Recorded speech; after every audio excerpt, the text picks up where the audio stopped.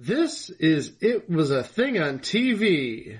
Total Red Man has ever done something like this to me! It's, time! Ladies and gentlemen, I give you the Dregs of Humanity! Episode 306, mission number 201, Captain Power and the Soldiers of the Future. Captain Power and the Soldiers of the Future aired in syndication from September 1st, 1987 to March 27th, 1988 for 22 episodes. Power on. Captain Power and the Soldiers of the Future. Earth 2147. The legacy of the Metal Wars, when man fought machine and machines won. Biodreads, monstrous creations that hunt down human survivors and digitize them. Volcania, center of the Biodread Empire, stronghold and fortress of Lord Dread, feared ruler of this new order. But from the fires of the Metal Wars arose a new breed of warrior, born and trained to bring down Lord Dread and his Biodread Empire. They were soldiers of the future, mankind's last hope. Their leader, Captain Jonathan Power, master of the incredible power suits which transform each soldier into a one-man attack force. Major Matthew Hawk Masterson, fighter in the sky. Lieutenant Michael Tank Ellis, ground assault unit. Sergeant Robert Scout Baker, espionage and communications. And Corporal Jennifer Pilot Chase, tactical systems expert. Together they form the most powerful fighting force in Earth's history. Their creed, to protect all life. Their promise, to end Lord Dread's rule. Their name, Captain Power and the Soldiers of the Future. In 1987, 35 years to the day that we're releasing this, Gary Goddard and Tony Christopher of Landmark Entertainment Group, sort of a offshoot of Mattel at the time, teamed up with a pioneering special effects master by the name of Douglas Netter. Now, if that name sounds familiar, Douglas Netter was behind many of the special effects seen on Babylon 5, and if you remember this show, Voltron the Third Dimension. Another person involved with Douglas Netter at this time, a writer by the name of J. Michael Straczynski. Oh, that J. Michael Straczynski. So, these four people got together and create something that was incredibly riveting, incredibly well written, incredibly well produced, and slick for its time, enough that it is marketable to kids and older teens by way of licensing and toys and the like. That being said, it could not have come at a worse time. We'll get into why momentarily. But first, a brief synopsis of this TV show. Well, actually, we don't even need to get into the brief synopsis. It's right there in the opening. Yeah, Earth 2147, the Metal Wars. Man fought machines and lost. Oh, that sucks. Yeah, Lyman Taggart and Stuart Power were developing sort of proto-droids or biodroids to wage war to minimize the loss of human life. Lyman Taggart was waiting for Stuart Power to get off his butt and speed up the process, which included a sort of Skynet network called Overmind. And Lyman Taggart was sort of kind of ready to get this done. So he merges with Overmind to become Lord Dread. Lord Dread has plans for humanity. Or actually, I should say, he plans on digitizing humanity into biodreads who do nothing but worship him and do his bidding. The remnants of humanity, led by Jonathan Power in a sort of exoframe suit called a power suit, created by his father, Stuart Power, are hopelessly outmatched, but that does not stop them from traveling across North America, trying desperately to instill hope in humanity and stop the Biodread menace once and for all. So, who do they have playing Captain Power? Well, they have a guy who is apparently too young for the Vietnam War. In the role of Captain Power, Captain Jonathan Power, Tim Dunnigan. Of course, he played Templeton Baseman Peck in the pilot of the A-Team, which he didn't join up for the rest of the season because NBC thought he would be unbelievable as a Vietnam veteran. Because if I'm not mistaken, he was born in 55, and by the time the A-Team came around, he was in his late 20s. So yeah, I totally get where they're coming from. But he also played Tommy Atwood in classic round here, Mr. Smith.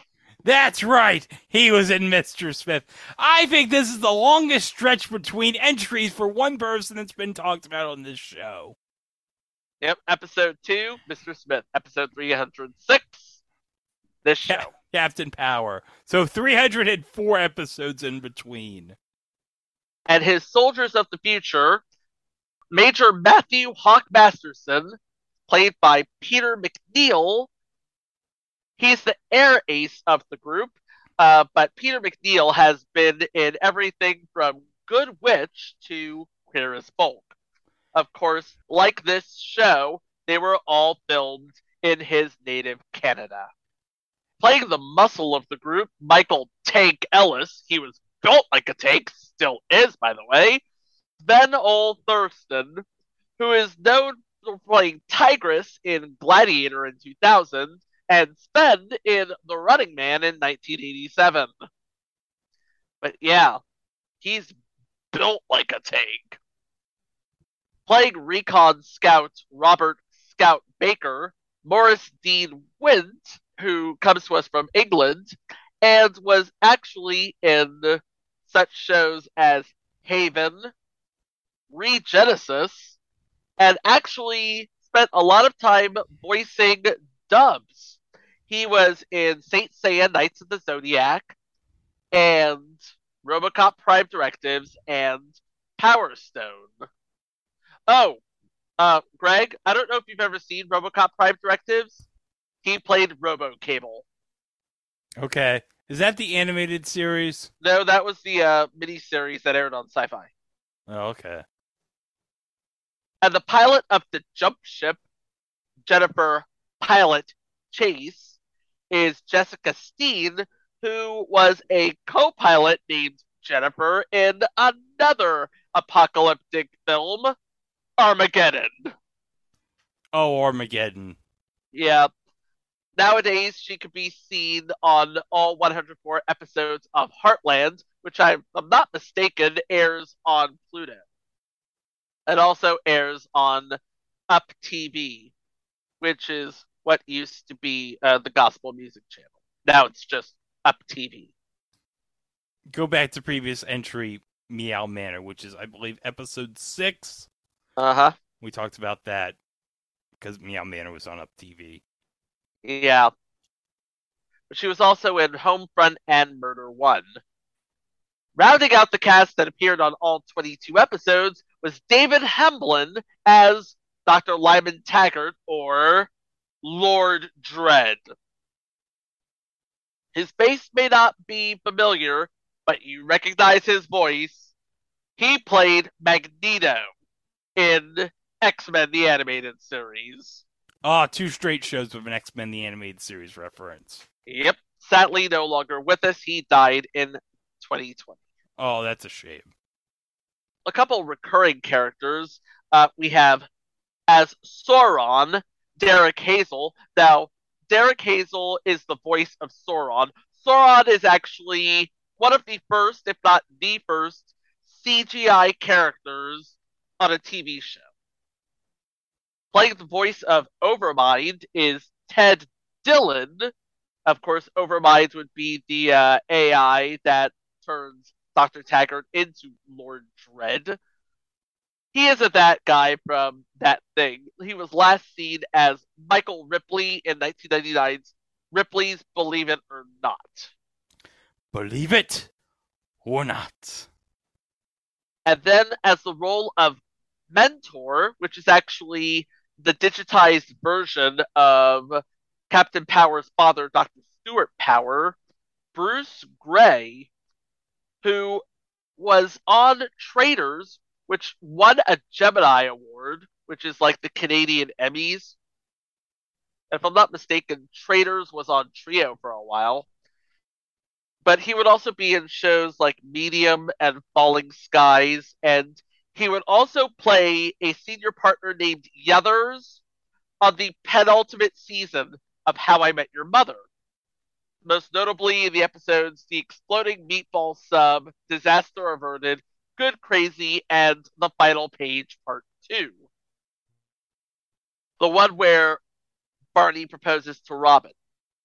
But if you're a fan of Starship Troopers, take a look at Sky Marshal Deans, because Bruce Gray plays Sky Marshal Deans.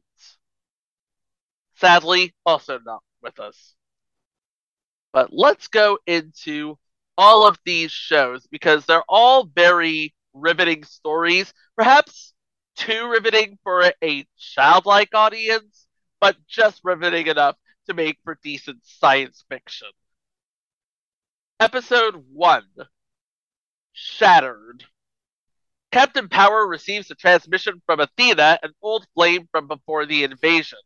Entering the ruins of San Francisco to meet her, he finds the reunion less than friendly. Yeah, this lady was formerly digitized into a biodread before she recovered, but she isn't totally recovered, so basically they walk it into a trap. It's a trap! Yeah, it's a trap. Playing the role of Athena is Anne-Marie McDonald, who is that Canadian woman from That Canadian Thing. Episode 2, The Abyss. When the captain and Hawk answer a distress call, they're captured by General Briggs and his troops. The general has been driven over the edge and is still waiting for new orders from the president. So, apparently in this new world, there is still a president, but who knows what hold Lord Dread has over him. No one of any note in this episode, so we'll just keep moving. Episode 3, The Final Stand. The Power team finds a marauder holding civilians hostage. Tank recognizes the man, Casco, who came from the same genetically engineered place he did. The name of the place is Babylon 5. Oh! Okay. And, of course, the person who wrote this episode, J. Michael Straczynski. Yeah, I figured. Yeah. Y'all can put 2 and 2 together. Episode 4, Pariah. Hawk rescues a young escapee from the Styx Project who is being hunted by Dread's troopers. But unknown to him, the boy is carrying a paralyzing plague. Ooh. Playing the role of said boy, named Mitch, is Gordon Michael Wolvett, a.k.a. Seamus Harper from Gene Roddenberry's Andromeda. Oh, wow. Gene Roddenberry's Andromeda. Episode 5, A Fire in the Dark. Lord Dread seeks out Jessica Morgan, an artist and former acquaintance when he was still Lyman Taggart. He wants her to become the architect of his new machine race. But first, her sight, which she lost in an accident 15 years earlier, will have to be restored.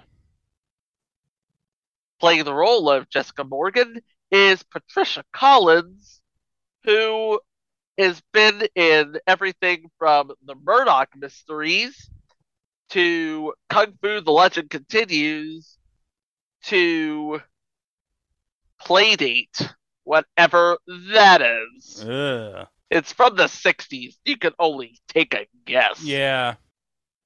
But she's also a big CBC radio drama actress. So. Episode 6. The Mirror in Darkness. An imposter is posing as Captain Power and luring refugees to reveal themselves, only to be digitized by Sauron. A couple of humans manage to escape this fate, and when they meet the real Captain Power, decide to get their revenge.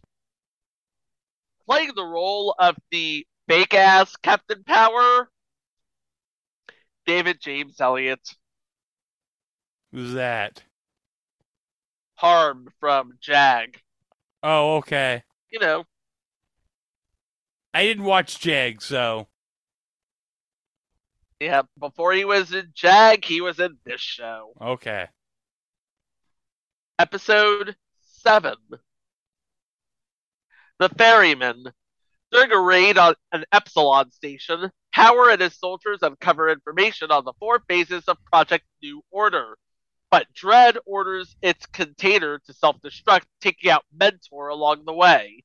Meanwhile, Dredd and Overmind accelerate the phase Charon, the creation of an army of new Bio-Dredd. Okay, so one of the voices in this episode, the voice of Lachi, is played by Dawn Franks. Now, who is a very noted actor who is in everything from Heavy Metal to My Bloody Valentine to Johnny Mnemonic. But here's the thing. Do you know who Dawn Franks' daughter is? I'm going to take it from that awkward silence that you don't. I have no idea who that is. His daughter is Cree Summer. Cree Summer from A Different World, Freddie Brooks. Oh, okay. Episode 8. And Study War No More.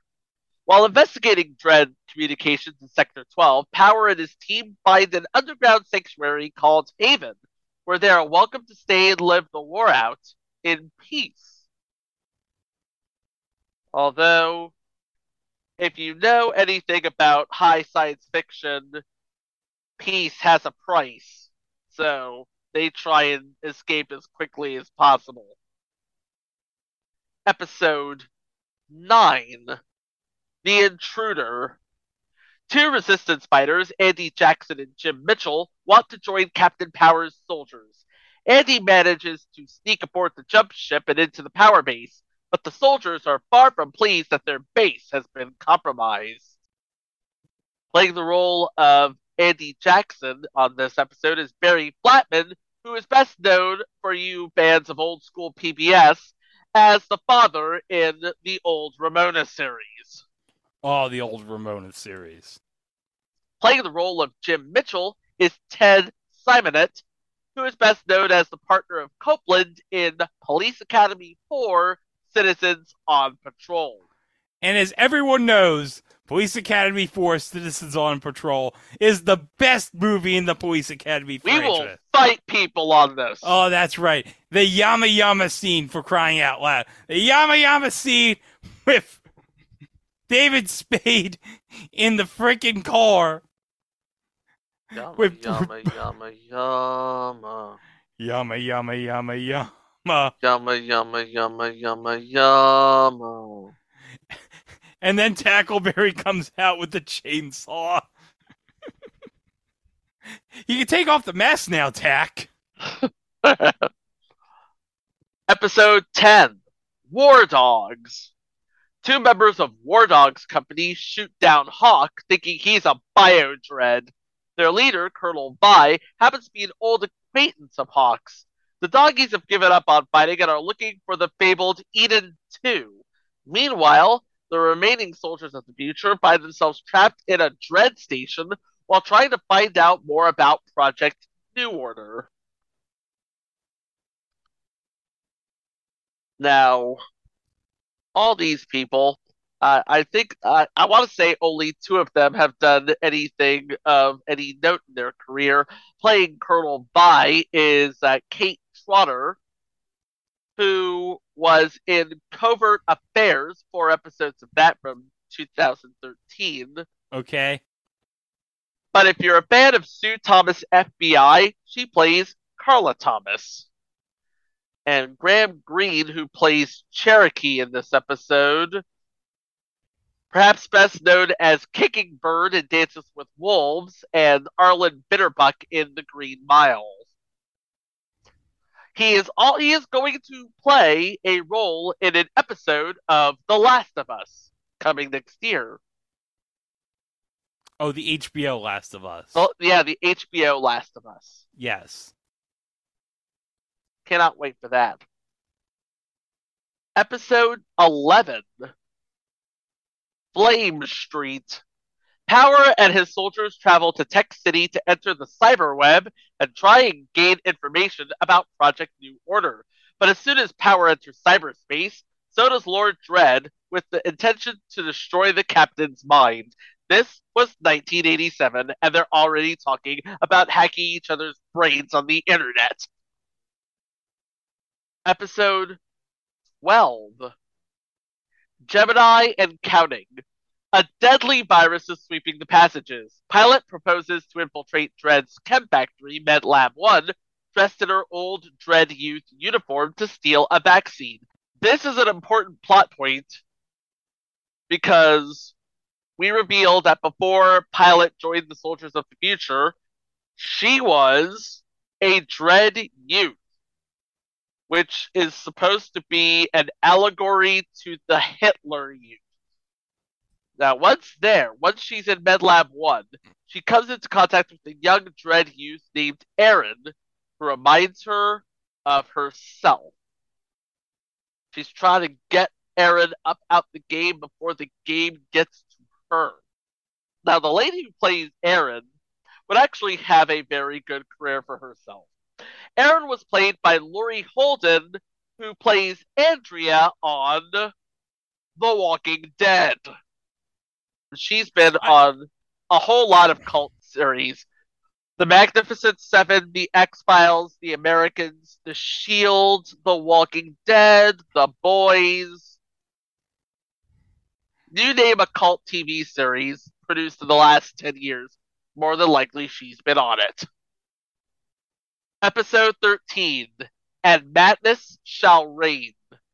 Colonel Cypher's resistance group has fallen victim to an insanity-inducing drug.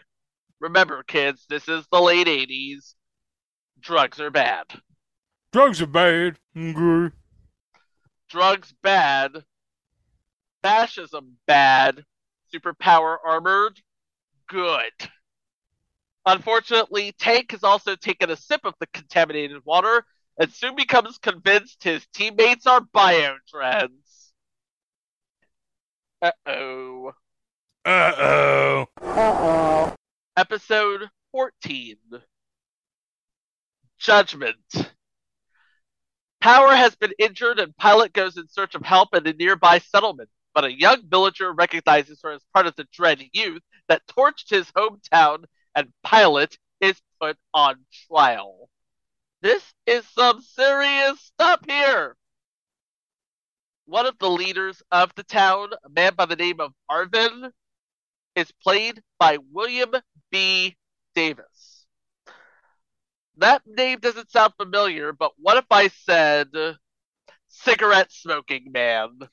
Oh, from the X-Files? Oh, yes, my God. Yeah. Yep. He was the cigarette smoking man.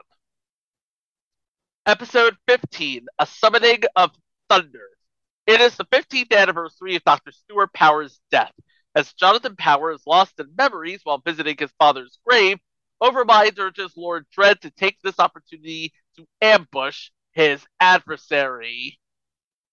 Yeah, this is one of those, like, it says part 1, right? You know there's going to be a part 2, and you know that things are not going down easy. Playing a younger Jonathan Power is Dylan Neal, And this is actually a recurring role, as most of Captain Powers' flashbacks involve this guy. And he played Bob in the 50 Shades movies. He also plays Dr. Anthony Ivo in 10 episodes of Arrow. So, all you people wondering why there isn't a DC fandom this year, it ain't his fault because the series has been canceled for like 3 years now. Episode 16, A Summoning of Thunder, Part 2. As Dredd and Sauron close in on Jonathan Power at his father's resting place, Dredd is reminded of that day 15 years ago when Stuart Power died and Lyman Taggart became Lord Dredd. Lots of exposition in these 2 episodes. You wonder why Lyman Taggart has it in for Stuart Power, and by association, his son, Captain Power. And what he's willing to do to get him under his grasp. Because back in episode 1, he wants Captain Power for himself. It's like, yes, the Bio-Dreads are going to digitize any humans that they find, but it seems like Lord Dredd wants Captain Power for himself. Which makes sense if you're an evil-minded cyber being. Episode 17, The Eden Road. Cypher tells Captain Power that he and his team have been asked to make contact with a representative from the mythical sanctuary Eden 2 in one of the harshest places on Earth, the acid-ridden Darktown. Playing Cypher is Brent State, who is known for playing Roy in Final Destination 5 and Rev Bem in Gene Roddenberry's Andromeda. Episode 18, Freedom 1. When Freedom 1, the voice of the East Coast Resistance Radio, organizes a meeting between the 5 most powerful resistance leaders, she contacts Power and his team to gather the leaders together. One of the leaders, Christine Larrabee, played by Gwyneth Walsh, who is known as B'Etor in Star Trek Generations and Star Trek The Next Generation. So she was revising her role for that movie, it looks like.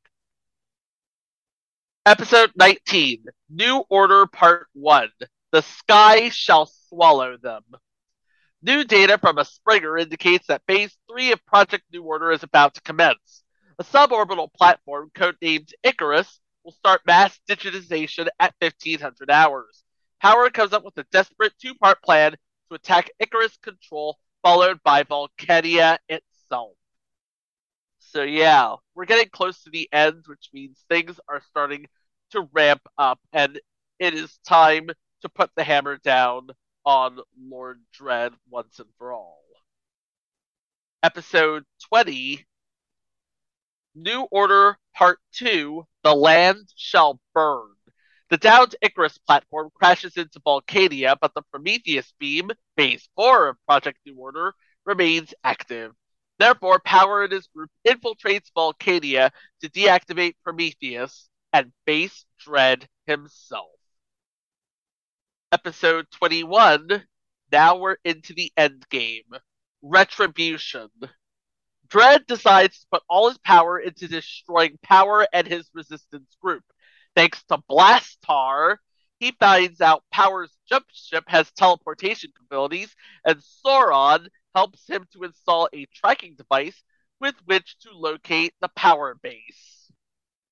And this is probably one of the most riveting episodes, or 2 of the most riveting episodes, because this is where everything comes to a head. There is a lot of death, as much as a biotic symbiont can die, but then there's what happens at the end. This is part 2 now. This is the final episode. Lord Dredd is about to have his mind transferred into a new machine body, but first he delivers his final strike against Captain Power. Blastar and his troops attack the jump ship and prevent it from entering a teleportation gate by breaching it themselves. The machine forces overrun the power base, manned only by Pilot, as Power and the others remain helpless on the outside. This leads Pilot to make a stunning decision, which results in her making the ultimate sacrifice. She takes out the power base, she takes out the biodreads, and she takes herself out. Wow.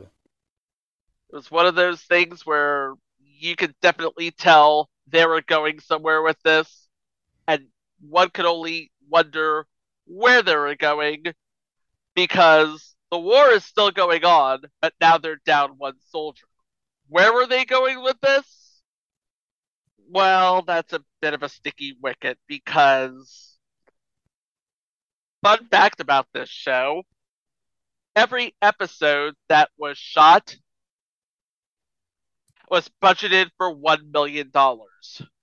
Oh, jeez. Yeah, I mean, all those special effects, all those suits, and they were probably looking to cut corners as much as they could, so they basically shot all of the live action stuff in and around a warehouse in Western Toronto. But they more than made up for it with a lot of miniatures and a lot of special effects, a lot of really cool looking costumes that sort of harken back to the Cylons of Battlestar Galactica, and a lot of CG figures. The characters of Blastar and Sauron are all CGI composites. And for 1987 television, they were pretty decent looking. And the stories themselves, they were perhaps some of the best science fiction work of that era. Chalk that up to the story editor, who of course was J. Michael Straczynski.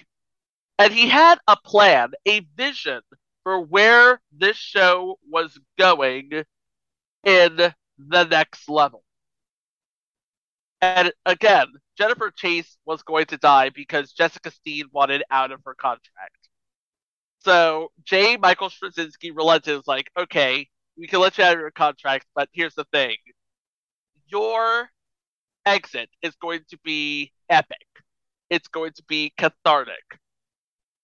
You are going to kill yourself and the biodreads in the power base. J. Michael Straczynski has gone on record as saying that this was from a personal experience that he had before he wrote this episode. He said, I've known several people who've taken their own lives. I've spoke to her just beforehand, tried through the phone lines to reach her one more time, pull her back from the ledge. I couldn't. Years passed. Time comes for me to write the last filmed episode of Power. Jennifer Chase is going to die, partly because of her injuries and partly of her own volition. Part of my life went into that scene in the way that it was constructed and what was said and what was not said. What never had the chance to be said and thus still burns. I knew that at the crucial moment of that scene, he couldn't be near her, as I wasn't near my friends. It had to be long distance, hearing but not seeing her, and the terrible pain of arriving too late. I cannot watch that episode without crying. Ever. And this was supposed to be the jumping off point for season 2, which would have featured Captain Power basically handing off leadership duties to Hawk while he goes looking for Dredd to kill him his own damn self, while you have two new characters. But, as I said at the top of this podcast, this show could not have come at a worse time. Because in 1987, you have a bunch of toys that looked a lot like guns and other such weapons, and people were getting into really bad trouble because of them. And on the other side, you have a bunch of toys made for this series. And one of the toys was the Power Jet that interacted with the show. But Mattel pretty much stayed hands off of the narrative side, and narrative stayed hands off of what Mattel wanted to get out of the series. That changed in season 2. Mattel wanted more control of the series. But then they saw that the toys weren't selling, and the ratings weren't there either because people were having trouble finding out where to program this show. It is a Saturday morning show to be sure, but it's a little too mature for a standard Saturday morning TV show. And now I'm going to read a paragraph off of Truth by Consensus Wikipedia. A great majority of the show's storyline was filled with romance and intrigue, which was made for the adults who watched the show with their children. Thus, the story was filled with romantic kisses, sexual innuendo, and occasionally scenes which implied sexual encounters between characters. Mild profanity was also present. Damn was said on at least one occasion, and Pilot told Blastar to go to hell in response to his order to surrender. In addition, the violent death of one of the major ongoing characters in the series, as we talked about, was also an unusual development for a children's series. The inclusion of a Bio-Dread youth, which recruited young survivors to Lord Dread's ideals to further advance his agenda, also paralleled fascist regimes. Does this sound like a Saturday morning TV show to you? No, it does not. This sounds like, I don't know, something that you would have made a movie out of. This sounds like something you'd be jazzed to watch, but not on Saturday morning, because yes, it's riveting and it has a whole lot of plot development and story tie-ins. But if you're on a Saturday morning, what are you doing on a Saturday morning in 1987 with a TV show? It was a 30-minute commercial for a toy. So you have all of that dark plot line, which would have made for a really good adult show.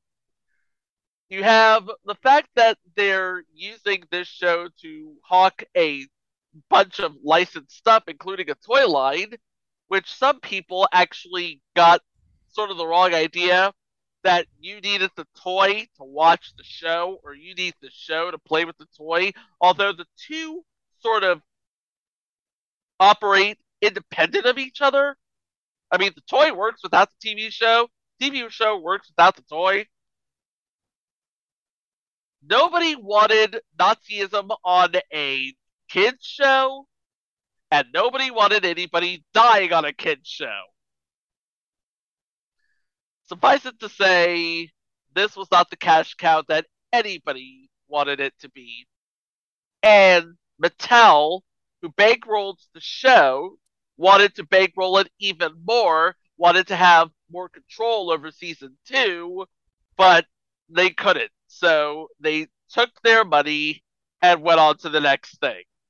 And season 2 was not produced, and the show was canceled. So like I said before, this show could not have come at a worse time. In fact, I have a statement here from one of the writers of the show, Larry DiTillo. We're not writing stories with the idea of turning each episode of Captain Power into a video game, which is weird because if you watch this show, it looks like a video game.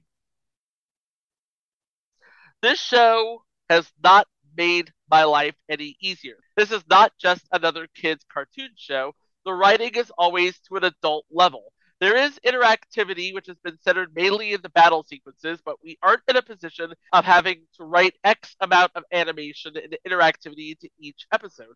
I want to make it very clear that around here, we're working for the story.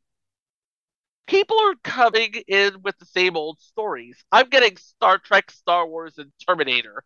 If I wanted another Terminator, I would call James Cameron. Now, a year later, DiTilio talked about why the show was canceled. Mattel's tie-in toys didn't sell up to expectations. Parents groups charges the show as too violent, and having to shell out Screen Actors Guild and Writers Guild residual payments because Captain Power was live action. And J. Michael Straczynski added on, that's a show that's an example of what to strive for and how sometimes good intentions can get derailed. We genuinely wanted to come up with a long-term story, and by and large, we succeeded. The problem was the marketing in front of the show and the merchandising behind the show. We got killed from both sides. There's an entire second season of unproduced scripts in which he follows up on the arc that I and others established during the first season. You would have found out what Dredd became, what happened to Power's mother, where Eden 2 was, what the secret was in Sauron's programming, and so on. And ironically enough, when this show aired overseas, it wasn't pulled because of the violence. Well, it was pulled because of the violence, but was also pulled because of the sexual innuendo. And I've seen episodes on YouTube. By the way, all 22 episodes are available on YouTube if you want to watch it. Maybe it's my twisted adult mind, but seemed kind of tame. Just a bit, yeah. Just a bit. But yeah, like I said, all 22 episodes are on YouTube. You can watch them and see for yourself. Of course, if you want to get about episodes legally, the entire season was released on DVD, so you can pick it up on Amazon. But don't try streaming it on Prime Video, because you will get the whole not available in your country message. And if you really want to know what happens in Season 2, Wikipedia has all of the episode's watches. One thing I found out in researching this episode, because this is the 35th anniversary, but they were working on a reboot of this show.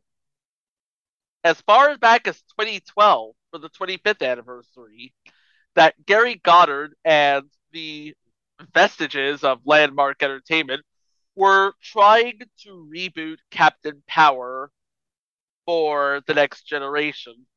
Called Phoenix Rising, it would use the original symbol of the power suit, and it would be an hour-long weekly drama written somewhat to spec of the original series, but with no premise of selling anything other than the story.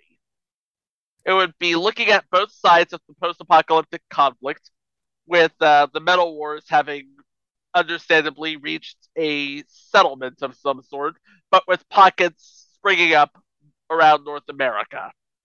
But 10 years later, nobody signed up for it. No, nothing's happened. Nothing. Although, if you still talk to people in charge, they will insist that the revival is still in the works. Sure. Yeah, they actually made a trailer that aired in 2016 during San Diego Comic-Con. And that was, as of 2022, the last we've seen of Captain Power. Are they still making it? Or are they still developing it? Who knows? All I know is there's an official website, there's an official Facebook page, and I'll look at the Facebook page like we did last week on the T.O.Cho show. I can tell you right now, the show has 7,415 fans. So, slightly more than the T.O.Cho show. Okay, but when was the last update? October 9th, 2017. All American Licensing signs with Goddard Film Group.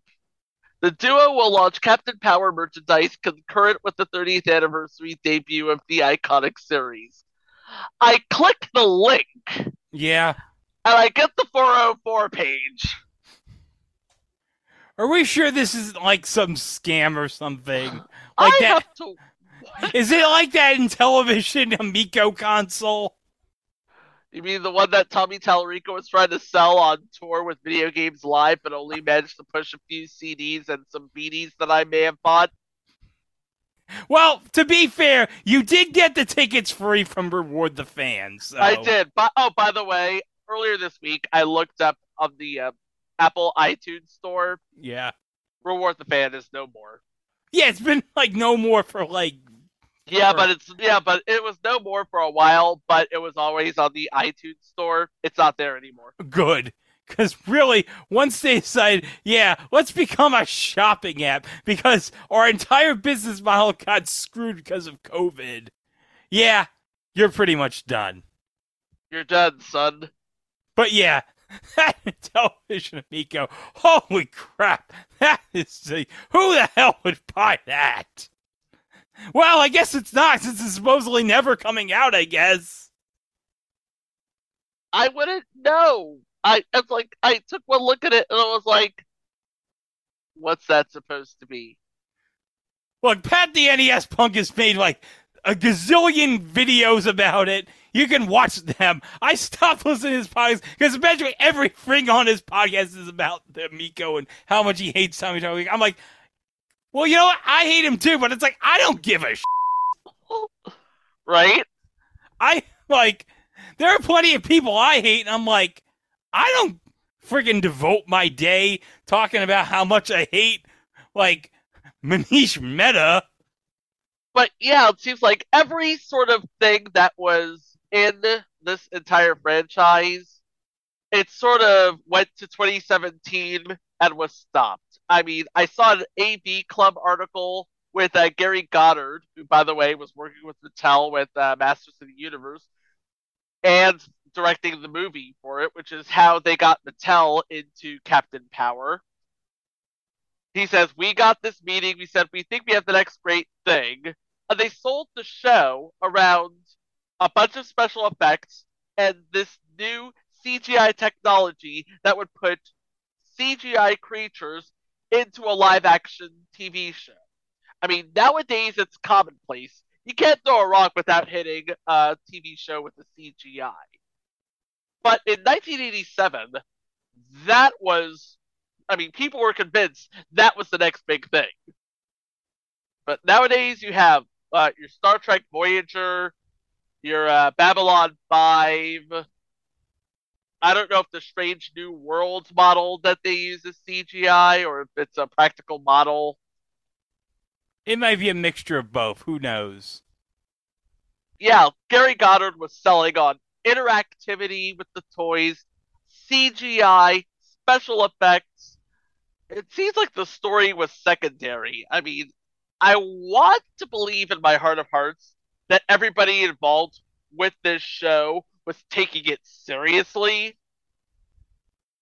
But then I remembered, oh yeah, Gary Goddard was in with Mattel at the time.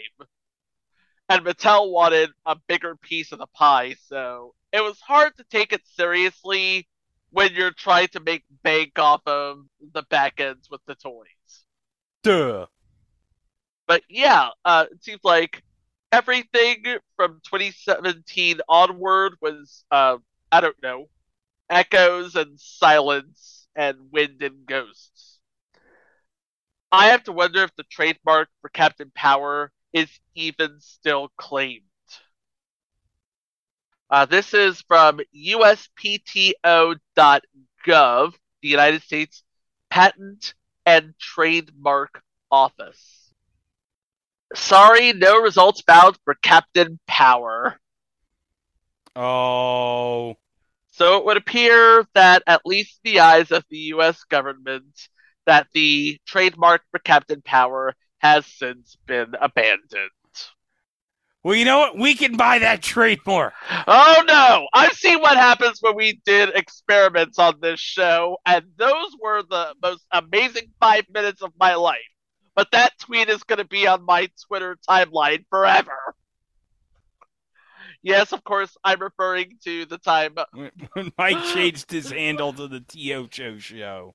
That is the second time we've referenced the T.O.Cho show on this episode. How great was it when we talked about the the General Insurance commercial last week with the penguin. Still don't know what a penguin is doing in Ohio, but whatever. What can we say about this show? It had all of the potential in the world. It had a lot of backing, a lot of good stories, and it was really much ahead of its time, if you ask me. But if you also ask me, it may have been ahead of its time, but it could not have come at a worse possible time. And ultimately, it became just a thing on TV. Yeah. And video, because they did release the video. Yes, they did. Yeah, Mattel released that video along with the toys. Yep. But again, you don't need the toys, watch the show. And you don't need the show, play with the toys. You know what? I would have rather played that Mattel Wheel of Fortune VHS toy, which I actually had as a kid, by the way. The Wheel of Fortune VCR toy. Yeah, there was a Wheel of Fortune VCR toy? Do tell. You didn't see it on the Oddity Archive? The only thing I remember was like that sort of electronic Wheel of Fortune with the keyboards and yeah, like, that's the one. Oh, that was the one. Okay. Yeah, you had 2 VHS tapes. You'd play it, you'd use the toy to like sync it with the TV, and you'd get the puzzle. And also, I didn't even realize this, but you could play along with the actual show, apparently. Like on the nighttime version, because Ben actually shows this on the Oddity Archive, because he has like an off-air recording of like an episode from '89. He actually played along with that episode, didn't he? Yes. And I believe from what I'm told, like if you have like a recording from like around that period, from like 88 to 90, that aired on GSN, that actually does work along with the episode too if you have the toy. So if you have like an off-air recording from GSN from 88 to 90, which I don't know, maybe one of our audience members does. We certainly have some people might have some like analog recordings of Wheel of Fortune episodes. You could play along with it with the Mattel toy. Or hell, why don't you just go on YouTube, search Wheel of Fortune 87 to 88, play with that. Well, no, it doesn't, because it only works on a CRT. It only works with the CRT. Okay. You have to work it on a CRT. It does not work on an HD TV. I wonder if you could, like, take the digital recording, transfer it to a VHS tape, put it onto a TV hooked up to a VCR, and play the episode if you still get that. Or maybe it loses something if it becomes digital. I don't know. That is a very good question, and I wish I had the equipment to test it. Maybe we should ask Ben. Hey, Ben, can you, like, take your copy of that Wheel of Fortune episode, put it, like, on a digital source, then convert it back to a VHS tape, and then try it to see if that works? I don't know. But let's get back on topic. The Captain Power toy, not good at all. No, it was... I mean, it's good if you're really into collecting really old, really rare things like we are. But at the time, it was just on a shelf collecting dust, basically. Of course, nowadays, if you're looking for the DVD, because remember I said that this show was released on DVD, but it's so rare and it's been out of print for so long that it fetches a pretty penny on the secondary market. My advice to you is just watch it on YouTube. And I believe that's all the futuristic cyberpunk fascism that I can handle. Yeah. So in the end, in 1987 and 1988, Captain Power and the Soldiers of the Future just became another thing on TV. But you can listen to all 305 episodes that came before this one on our website. It was a thing on TV.com.